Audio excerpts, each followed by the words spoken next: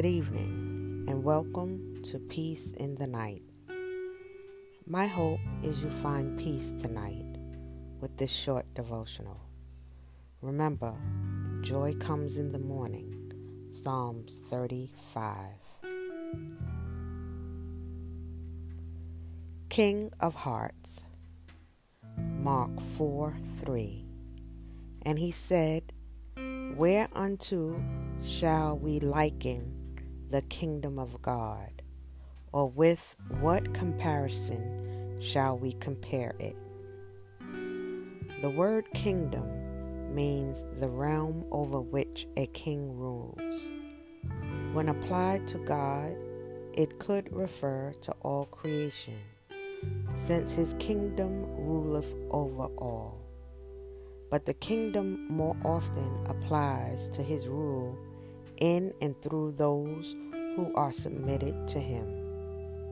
The kingdom of God more specifically refers to Christ living and ruling in our hearts.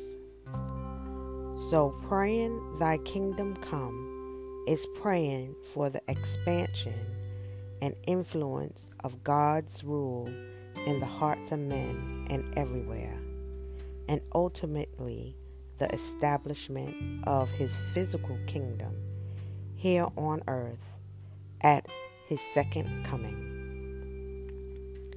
Throughout Jesus' early ministry, the Jews kept looking for Jesus to establish a physical kingdom where on the earth and deliver them here on earth and deliver them from the oppression of the Romans.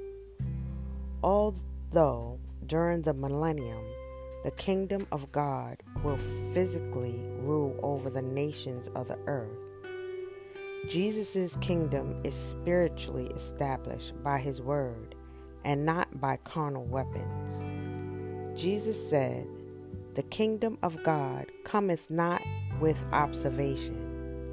Behold, the kingdom of God is within you.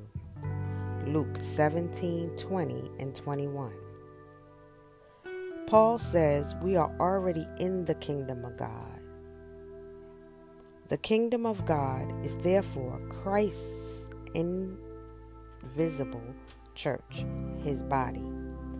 The kingdom began during his earthly ministry and is still ruling the hearts of men today.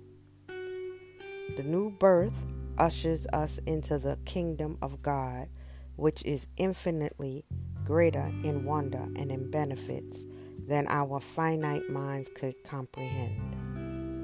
To the degree that we do understand how God's kingdom works and applies over our lives to it, we can experience heaven here on earth. Pray for a release into the physical of what is already present in your spiritual being. With this word, I send blessings and peace to you throughout the night.